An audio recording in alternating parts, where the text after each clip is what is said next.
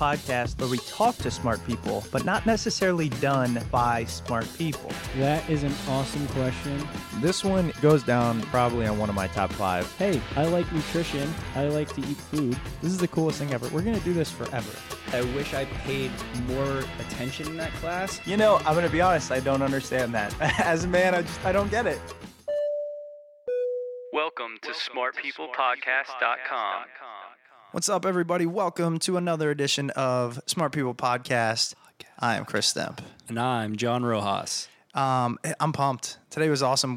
I feel like we should record. We just interviewed our guest, and I feel like we should record. We should just keep recording because we always have these intense conversations afterwards. I know. I don't know why I even shut the thing off. Just keep going. See, note to self. Change to self. Write that down. Evernote, something. I feel like this subject. It's crazy because we tend to cover similar subjects often, but in such different ways. You know. It's not like it's personal therapy for ourselves. It's personal therapy. It actually is. It's cool. It's getting therapy without having to pay for it. Yeah. No, I agree. When she started asking us questions in this episode, I was like, you know what? Please keep asking. This isn't a podcast anymore. This is our phone I know she session. Said, can I ask you a question? I was like, can you ask 10? Yeah. Let's go. Can you fix all our problems? So today we're going to talk about creativity and being creative. And we've done this before, but she's different. I have to say, first of all, her name's Jill Badonsky. It's incredible. She wrote a book called The 9 Modern Day Muses, and we go into it a lot. It's a whimsical take on creativity is the best way I could come up with it. And I talk about it in the interview, but I'm not a whimsical kind of guy. I don't think about, fairy dust and goblins. I don't even read fiction. No Hunger Games or Harry Potter? No, I want to stab myself when I think about that. You're more of a 50 Days of, or 50 Shades of Grey? No, 50 days. I like 50 days. 50 Days of Shade. 50 days of Grey. But the advice she gives is very concise, it's succinct, and it makes sense. Absolutely. She was great. She was awesome. End of story. Great. So we'll get into that. Like we said, Jill Badonsky, 9 Modern Day Muses. You got any more information for them, Roach, about Jill? Yeah, absolutely. I mean, she was a founder of the Kaizen Muse creative coaching model. She leads workshops there. She writes a monthly column for the Creativity Portal. She's also the chief editor of the monthly The Muse Flash, which is a newsletter that's devoted to creativity. She's been putting it out since 1997. She sends this to all her many followers. Her website is themusesin.com. Yeah. And it's cool because her approach to it all is really interesting. We know it's a great interview when we lose track of what's going on. We lose track of time or the fact that we're doing a show and we just jump in. So I know that our listeners are going to appreciate her answers and the kind of, I don't know what the word is, the mutual joy we had in this interview. I agree. And if any of my coworkers listen to this podcast, let's not let it get up. I thought about that. We're not really bashing our jobs. No, we don't bash them, but she specifically asked me a question and I answer right away. Yeah. So I don't know. I mean, everybody wants to be doing their passion, if you will. And actually, I do want to say this because we'll talk about it. Jill does talk about, go follow your passion and creativity. And I know you guys are actually probably sick of hearing that, but she gives very good advice. She says she has some quote, it's not leaping. Leap and the net will form or something is a quote that she disagrees with. Let's keep that in mind. She disagrees with that because too many people will leap, they'll fall on their face, and then they go back to the job and they get pissed off about their advice. She said, you have to weave your net first before you leap and then do it. And I like that because we're not saying, what, you like basketball? Okay, go be a professional basketball player. You have to learn how to dribble first, So weave it through your projects. And if you're having trouble weaving that net, you have to pick up her book, the 9 Modern Day Muses. It tells you how to get away with those blocks, those creative blocks. Yeah, it helps you move things like all these blocks that both you and I have: procrastination, perfectionism, fears of different things, all those kinds of things. She's got a muse for each one of those to fight those. And it's a cool way to look at it, where you've got this muse that's your that's doing the battle for you. Yeah. And so it's a good way of looking at it, and she'll get into it more in the interview. Before we get that, our standard plugs, but the most important part of the show, guys, is this part. It keeps us going. Head over to smartpeoplepodcast.com. That's where we host all this insanity, and check out what we've done, what we've been doing. If this is your first time, welcome. Make sure you subscribe to us in all ways possible. Like literally, we're going to take over your world. So Facebook, Twitter, newsletter, iTunes. Most important, probably iTunes. Just subscribe to the show. Yeah, when you buy your Amazon stuff, go through our link. Okay, it's on the most top of the important. page. Yeah. It's a simple click, takes you over to Amazon. We get a small percentage. Yeah, and we haven't really got We much got a there, really small percentage. Yeah, so we better figure out a new way to get some revenue because it's not working. But, thanks for listening. That's really the most important part. Obviously, we do it to talk to these amazing people and then share them with the world. So excited for you guys to listen to this.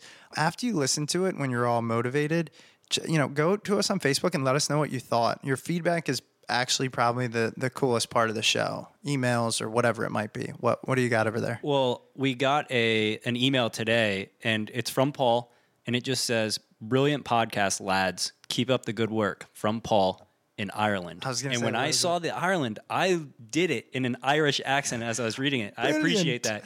So Paul, thanks for reaching out to us. We really appreciate that. Please stick around and keep listening. We're spanning the globe. Trying. All right, guys, enjoy this episode where we interview Jill Badonsky, author of The 9 Modern Day Muses.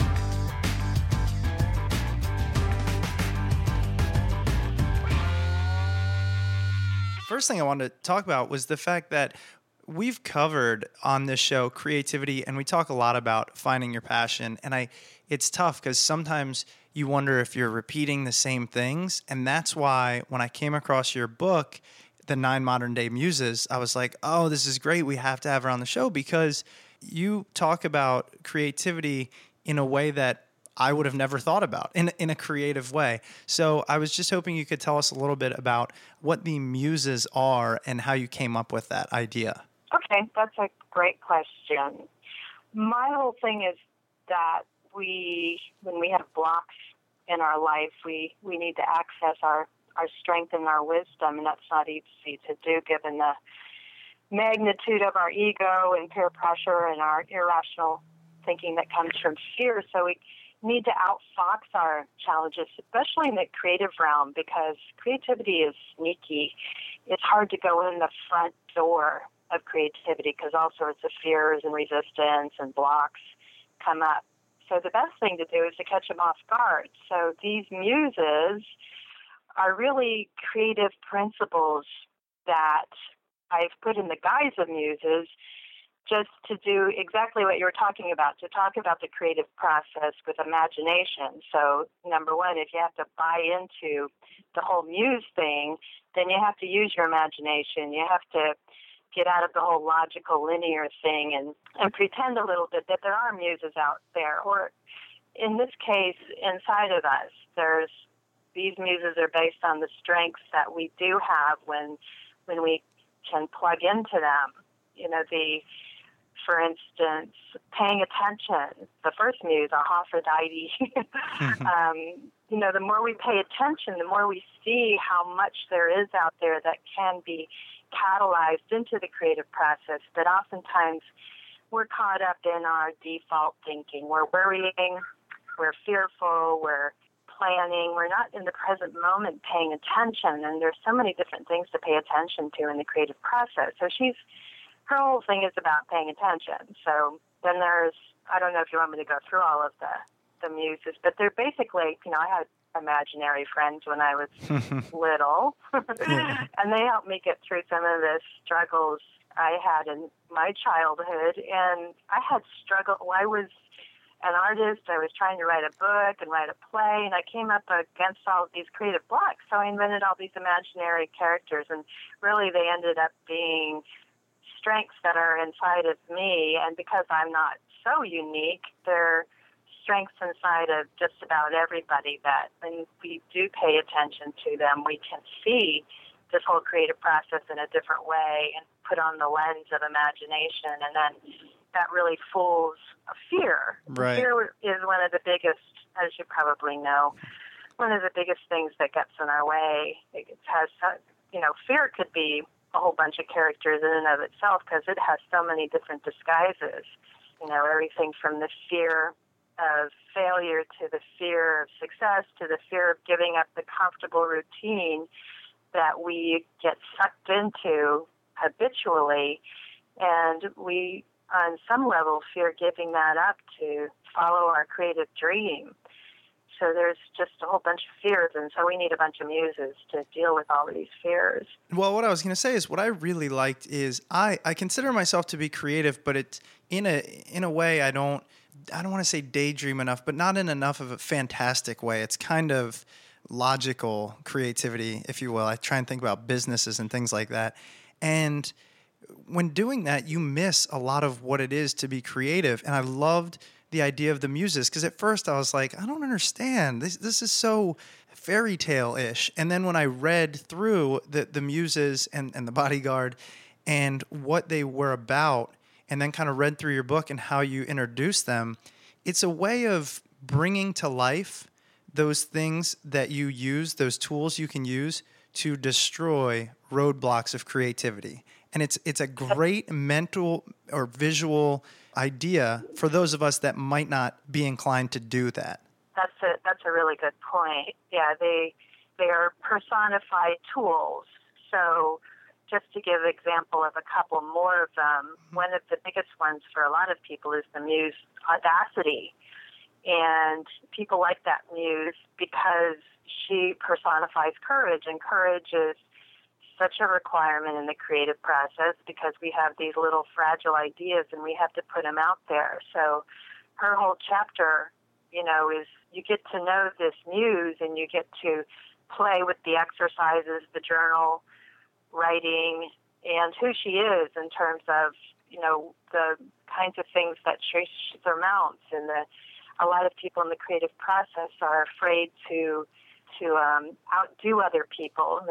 They play small, and she gives people permission, which is another thing we really need often in the creative process, is permission to get our ideas out there, to not be afraid that we're going to make other people feel insecure, because when we do our thing, then we actually give people permission to do their own thing. So she's all about that courage. And when we teach about these muses, we teach in groups. We have people kind of test drive them for a week. So they take them with them and they try out little small steps with courage and with what if, I didn't worry so much about what people thought. How would I be different if I didn't have that thought? So Audacity is one. And then Be Silly is another one, which is really a very important muse, although she sounds kind of silly, to a perfectionist, because perfectionists take themselves way too seriously. And perfectionism is a huge block. It's just an epidemic out there that is reinforced by the media. So to lighten up a bit, not take the whole creative process so seriously, really can liberate people, because they try so hard to be perfect and to be like other people and to compare themselves, and to just say, what if you just had fun with it? What if you got a little silly? Because the realm of play really is so related to coming up with ideas and taking them to the next step.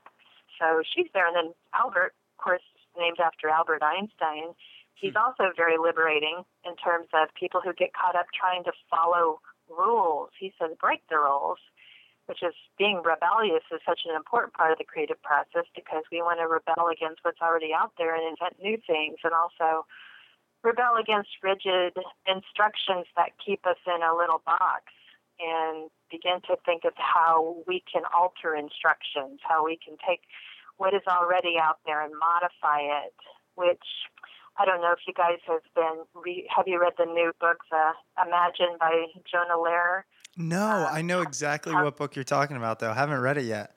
It's a really good book. I recommend it. Imagine How Creativity Works. And that's a lot of what he talks about, is we really don't come up with a lot of stuff originally. We take a lot of things that are already out there and modify them. Steve Jobs didn't invent a lot of stuff. He took a lot of existing stuff and upgraded it and packaged it better. and countless people have done the same thing, from Shakespeare taking storylines and making them his own to people packaging things differently. So that's what the Muse Albert is all about is, you don't have to come up with things from scratch. Just take existing instructions, break the rules a little bit, tweak things here and there.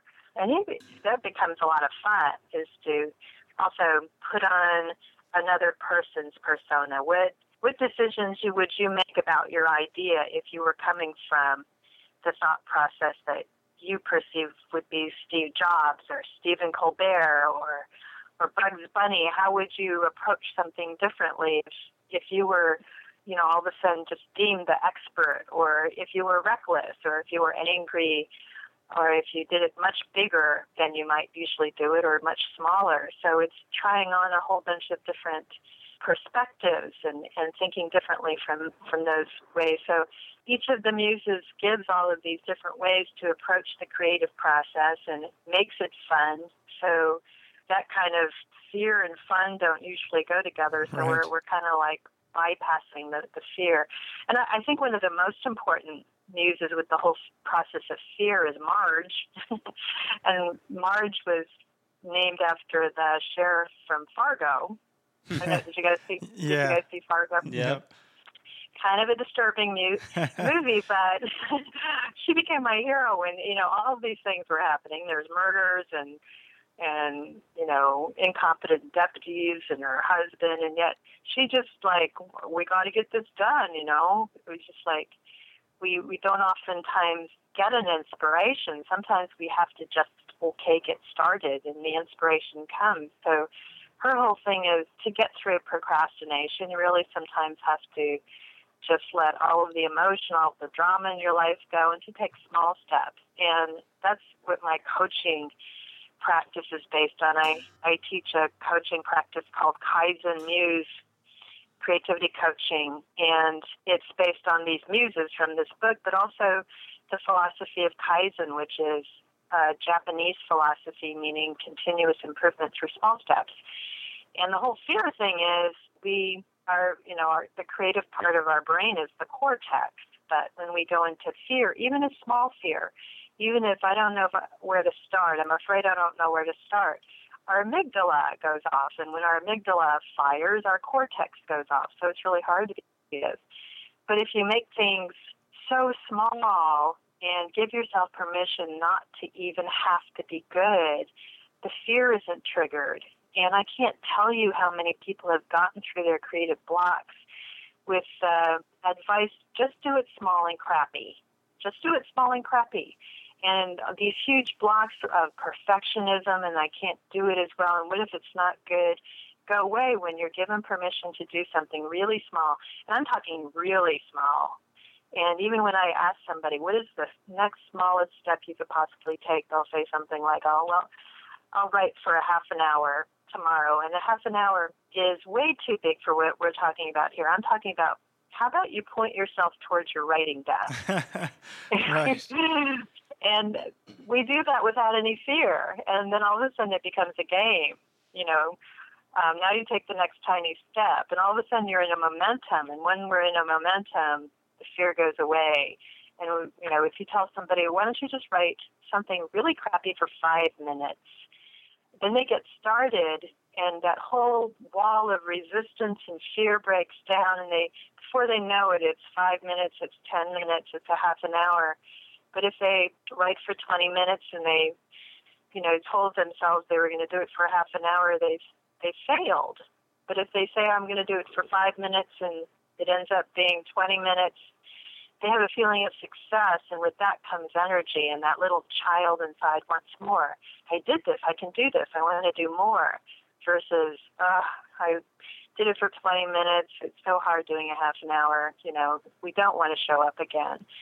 So a lot of the success of this coaching model is just breaking things so small that the fear doesn't get triggered, and we actually end up getting more done because we're in the process than if we procrastinated, if we are immobilized because we've really set up ourselves for unrealistic expectations, which is another thing that's out there.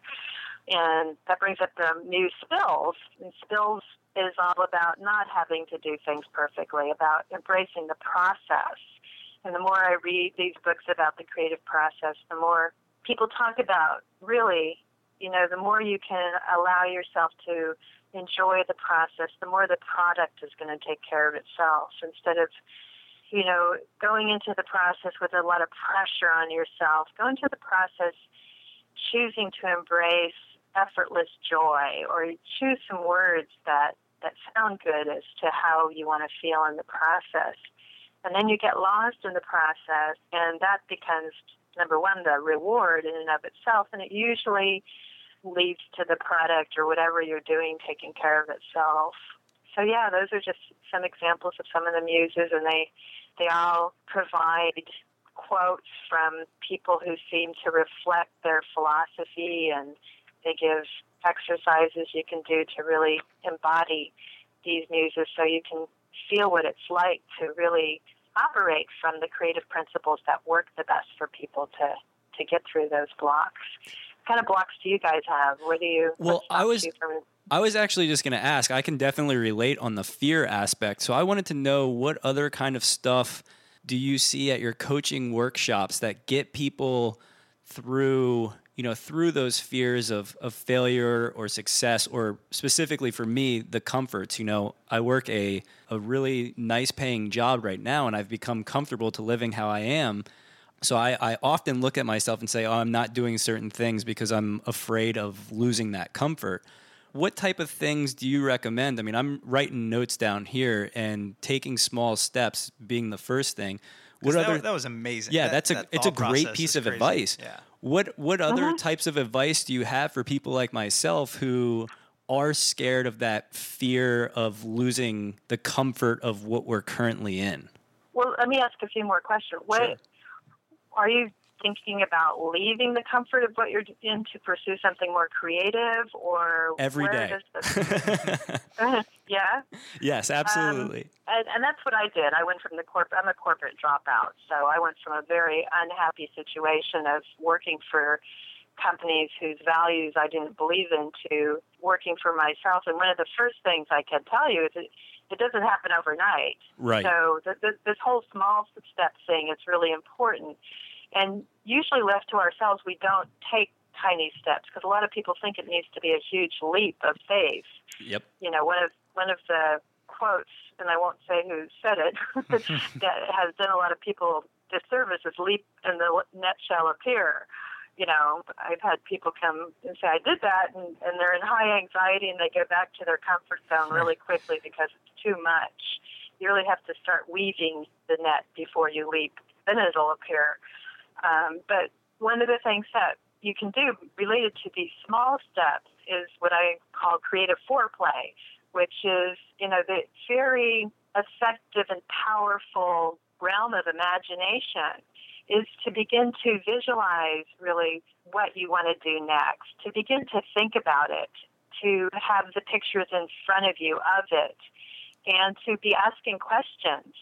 Questions are so powerful in the creative process and in moving us forward. And usually we're asking questions that keep us stuck. We're asking questions like, how come I can't get out of this job? How come this is so hard? How come other people can do this and I can't? And when we ask questions like that, the subconscious answers them. It doesn't know any better. It will go to work on, why are other people doing this? Well, other people are more courageous than you. Other people have more luck than you. So we have to switch our questions. We have to go, what little tiny step can I take today that will make a difference in terms of where I want to go next? Well, just a little tiny step. Or what little thought can I think? Even just asking the question without having to answer it. We don't have to answer it, and we put a lot of pressure on ourselves to have to answer these things. But just asking the questions will set all of the ball bearings and gears in the subconscious going to start answering. What is the next path? Who is a good person to talk to for this to happen for me? What is 5 minutes that I can do with a phone call I can make, with some writing I can do?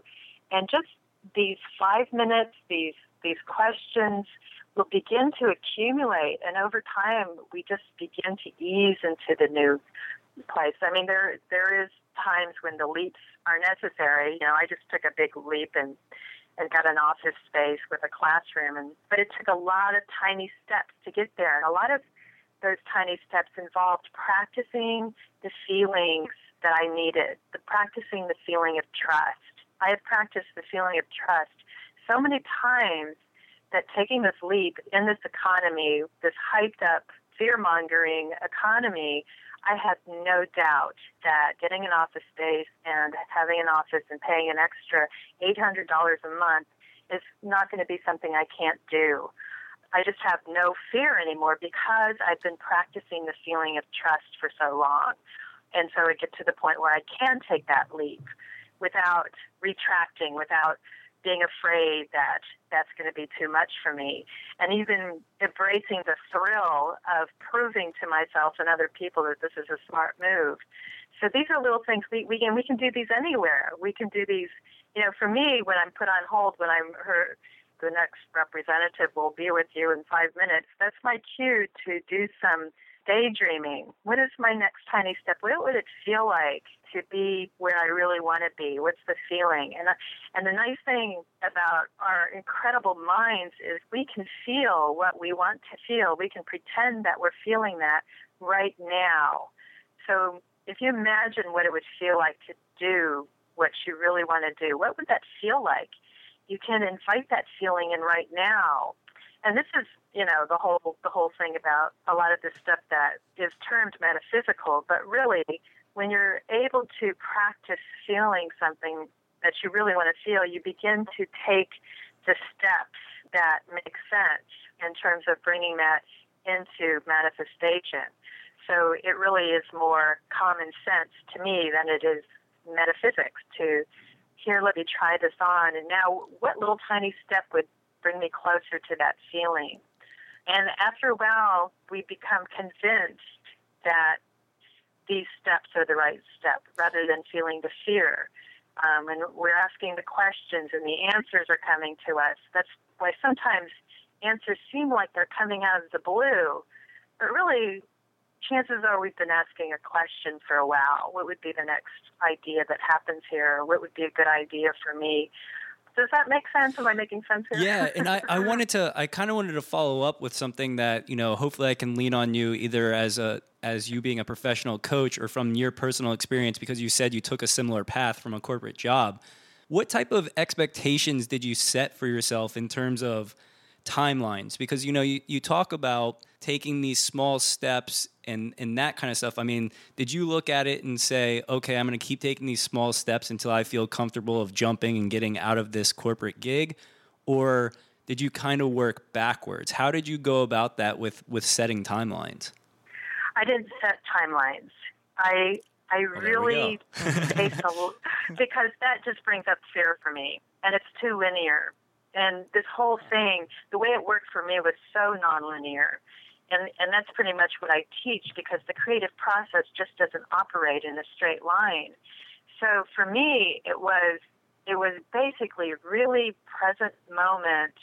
And there's a lot of intuition and common sense. You know, it wasn't like wishful thinking or woo-woo.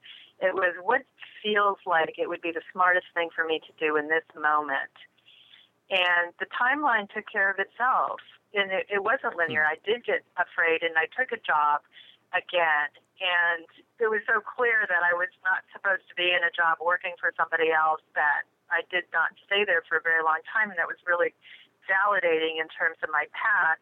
And the path consisted of a lot of anxiety. And it was a real courage booster to deal with that anxiety, which in and of itself is a creative process. So letting the whole thing be a creative process, letting go of, you know, instead of responding to anxiety with going back to a comfort zone, responding to anxiety with thanks for sharing. I think I'm going to take another step in this direction that makes sense to me. And, you know, the way it worked for me is I went from a full-time job to a part-time job, And while I was working that part-time job, I was putting together the constructs of my own business. I was starting to teach. I was doing a whole bunch of different things, not just one thing. I was writing articles for magazines. I was doing talks. I started coaching. But at the same time, I was doing graphic design and teaching yoga, which I liked a lot better than working for the corporate world. And little by little, I began to build a company that was standing on its own, and I could drop away the graphic design and working in a bookstore and begin to just focus on what I really loved doing. But it took time, and anytime I put together a timeline, I have all sorts of plans and marketing plans and business plans that I constructed and then put away in a notebook and never looked at them again. And I suppose the whole exercise of having filled in those blanks kind of made me ask questions and answer them that served me at some point. But really what worked best for me was asking myself, what makes sense in this moment to spend my time doing? And those things were work on a newsletter, collect emails, talk to people, work on a book.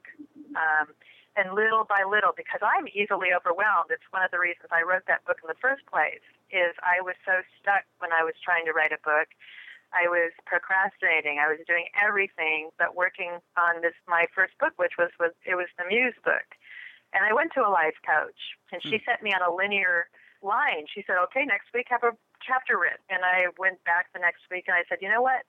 You told me to get a chapter written, and because you did that, I didn't even want to write it even more. And I said, let me tell you what you need to tell me. And I said, tell me that I can do 3 things, and I can pick from 3 things related to my book, but they can be anything I want them to be.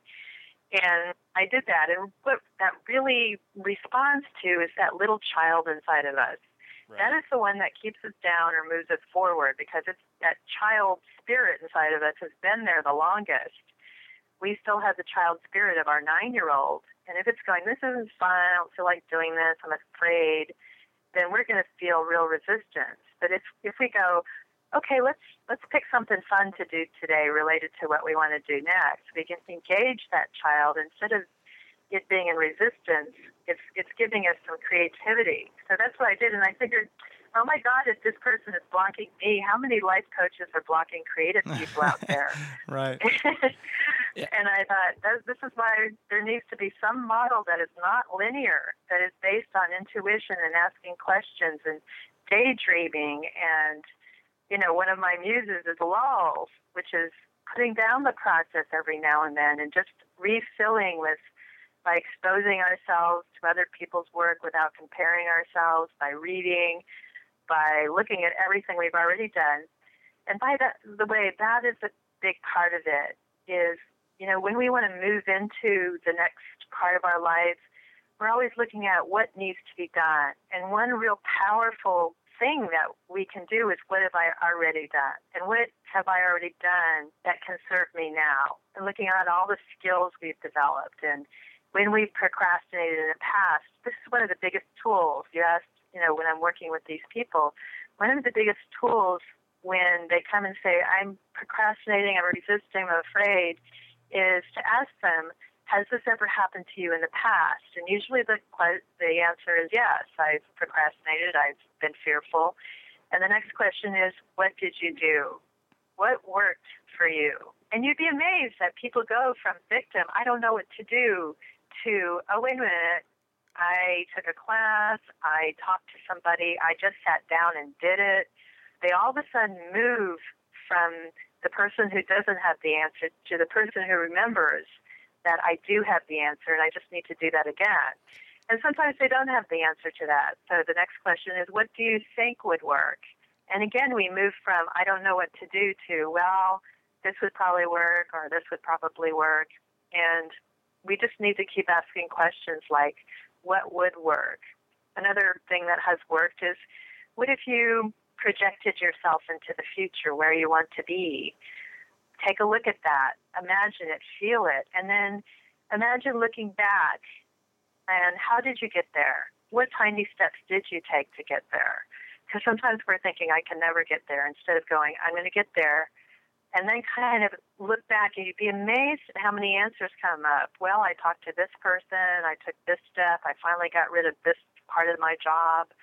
So really, the use of the imagination, the use of pretending, and another book that I highly recommend is Austin Kleon's Steal Like an Artist. You guys interviewed him. Yeah, we just interviewed him. Yep. He was great. Yeah. One of his chapters is fake it till you make it. Yep. And I swear that's one of the biggest things that is responsible for my success. Is there was a lot of faking it till I made it. There was a lot of pretending, a lot of acting as if, and then filling in the blanks. Because when you go, yeah, I'm an author, people go, well, where's your book? Then you have to write it. Or yeah, I'm an entrepreneur. I'm an entrepreneur. Yeah, I have a newsletter. And then all of a sudden you have to kind of fill in those blanks. So yeah, and everything that you said has made complete sense, and I really do have to thank you, because one of the things that just struck a chord with me is you mentioned, taking a part-time job or a couple part-time jobs in things that you enjoy, and these things that you enjoy, I mean, some of them can just be things that you think are fun or things that could help you reach the point that you want to get to, and that's always been my crutch. Is I look at myself and say, okay, I work 40, 50 hours a week. I just don't have time to learn or do things that I want to do. But if you scale back, your hours and do those part-time jobs where you're supporting yourself, doing fun things and doing things that allow you to be creative, you can also learn during that other time that you have off. And, I really appreciate that, because I've never really thought about that or even looked at it that way. And that's how I wrote my book.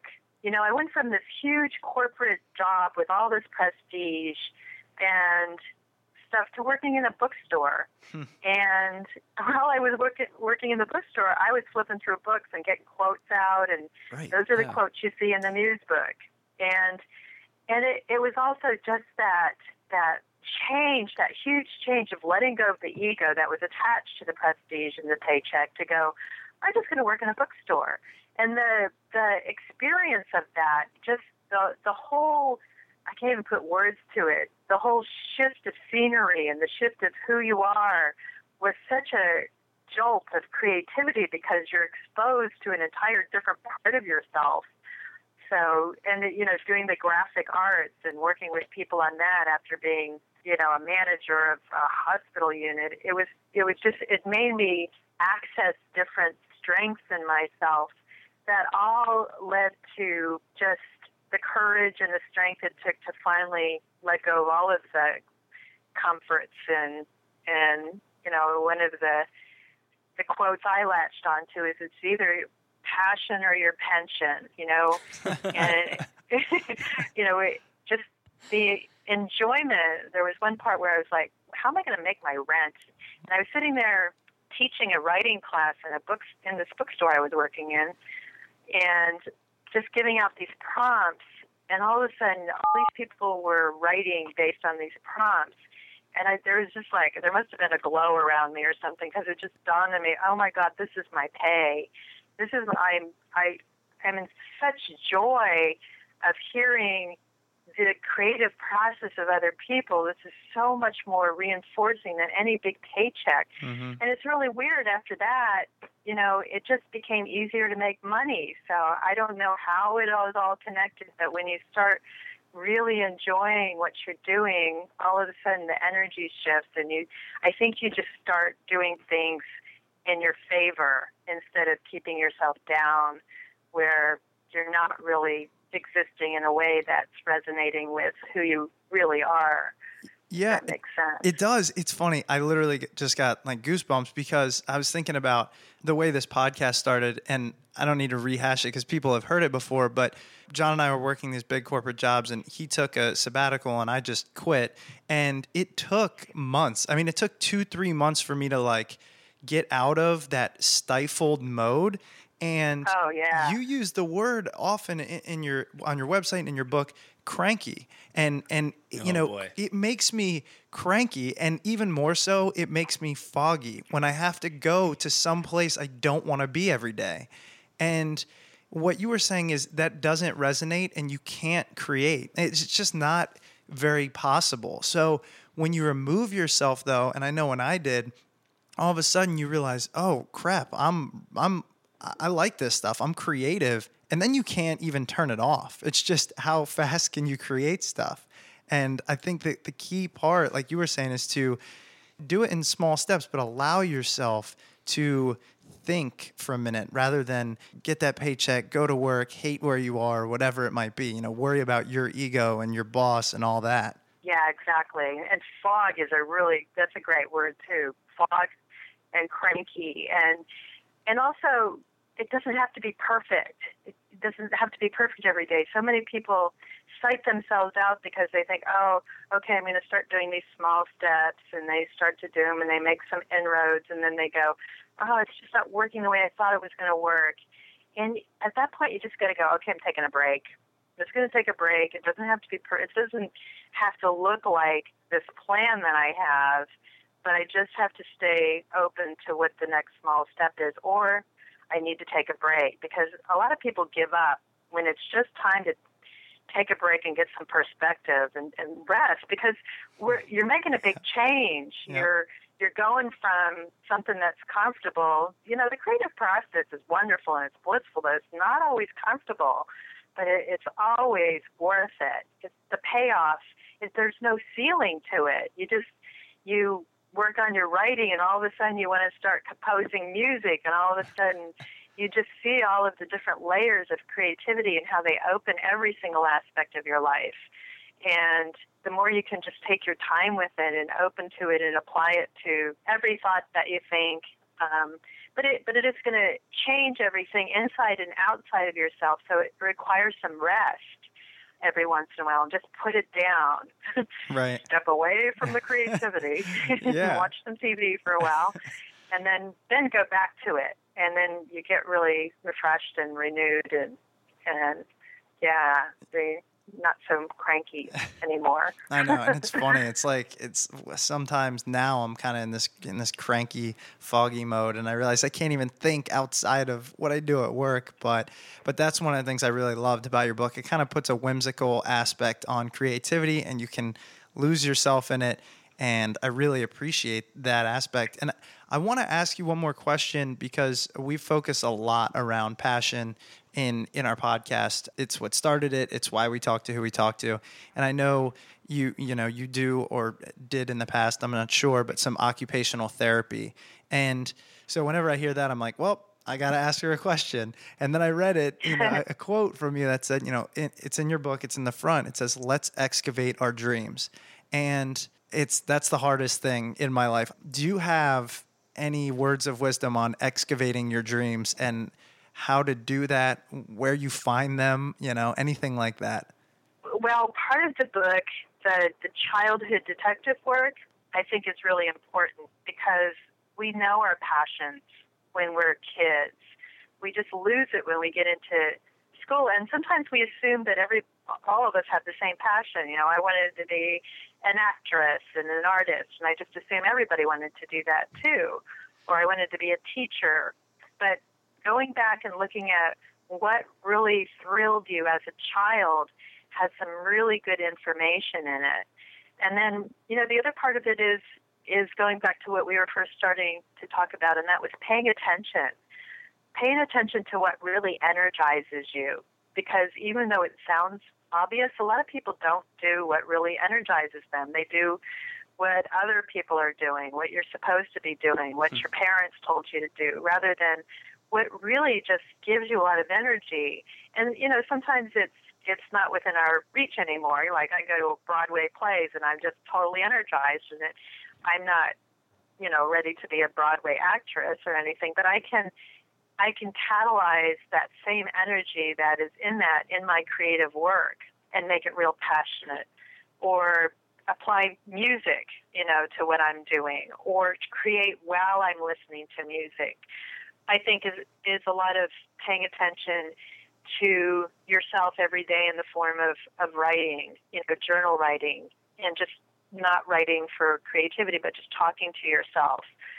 Julia Cameron's morning pages are great if you don't get really rigid about it and feel like you have to do 3 pages a day, but just talking and just writing without having writing, free writing, just writing all of your stream of consciousness. I just did that today, and it reminded me again of how important it is to do that, because there's so much that comes out on the page that isn't there when I'm just thinking. When I'm just talking to myself on the page, I begin to see and understand myself more. And as we understand ourselves more, we begin to, again, act in our favor and go in the direction that is more us than other people.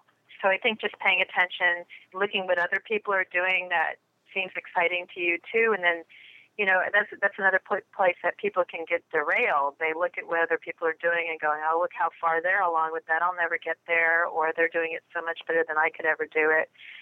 So comparison can be toxic in that way. And to reframe it and go, look what that person's doing. What part of that can inspire me, and what little tiny step can I take in that direction? So looking, all around all the time, asking those questions. And I think the whole question asking realm is important. Just going, what does it mean to excavate my dreams? And not having to answer right away in the present moment, but letting your subconscious incubate that question. What's one small thing I can do today that would answer, the whole excavation of a dream? What would it look like? And how can I explore that in a whole bunch of different ways, not just one way, or not just a way that I've already done? Let me read something and see if there's some kind of answer to that question in this reading. And you'd be surprised at how many answers and signposts and directional things there are out there when we begin to ask the questions and start looking for the answers with a soft focus kind of lens, rather than, pressuring so much. And meditation too. I was reading David Lynch, so creative. He's written a book on creativity. I forget the name of it. But he talked about how he meditates every day and just can't imagine what his life would be without it. And it doesn't mean we have to do this formal type of meditation every day, but just to get quiet in the morning and in the evening and just ask a question or quiet all of the default thinking and listen to what's underneath it. There's so many answers there for us when we quiet that mind that's just chattering away and listen to the other parts of ourselves. Oh, absolutely. And I know Chris said that would be the last question, but I just wanted to give you a quick little bit of praise. In looking at your other books, I stumbled across the Almanac, A Daily Dose of Wonder. And I have to let you know, I'm in a Facebook group called the Immaculata, and it was started by a comedian in LA. And he basically wanted to get everybody together and just do creative things every day, that kind of stuff. We actually created this calendar that we called the Canondar and made cool pictures for each of the months and allowed people to write in their goals and stuff. And it seems like the perfect fit for some of the people within this group. But I know we didn't really talk about the Almanac, but I just wanted to let our listeners know that that's out there as well. Yeah, thanks. The Almanac's doing really well, and for your listeners, it's a takeoff on the Old Farmer's Almanac. It's spelled AWE, so it's kind of a daily dose of creativity and quotes and things that you can do to think. Yeah, it looks in wonderful. a more creative way. So thank you for bringing that up. Yeah, well, Jill, I know we kept you on a little longer, but it's obviously a subject that we love and want everyone else to dive into their creative side because it only helps the world out. So thanks so much for being on the show. It was great. Do you have anywhere else that you want our listeners to know about or anything? I know we talked a lot about, your book, The 9 Modern Day Muses, but do you want to tell them where they can find you on the web or anything like that? Sure, thanks. They can find me at themuseisin.com. It's kind of like the doctor's in, but it's TheMusieisin. And that has, my next book is coming out in December, and it's a takeoff on an owner's manual. It's the owner's manual for your creativity. So I'm looking forward to kind of another takeoff. I like the themes that you have with your books. Yeah. I mean, even the themes are super creative. Yeah. Well, it's that thing. It's like what's already out there that I can modify and stick my stuff into. Right. That's yeah, awesome. And I want to thank you guys for getting it. Oh, it's yeah. like I really appreciate that you got my work. Absolutely. And that's neat. All right. Well, again, thank you so much, and good luck with the next book. I'm sure we'll be looking out for it. Thanks again for being on the show. It was great. Great questions. Thanks, you guys. All right, I really enjoyed it. Thank you. Thank you very Bye-bye. much. Bye. Smart People Potters, you've returned. Welcome back. Hope you enjoyed that with Jill.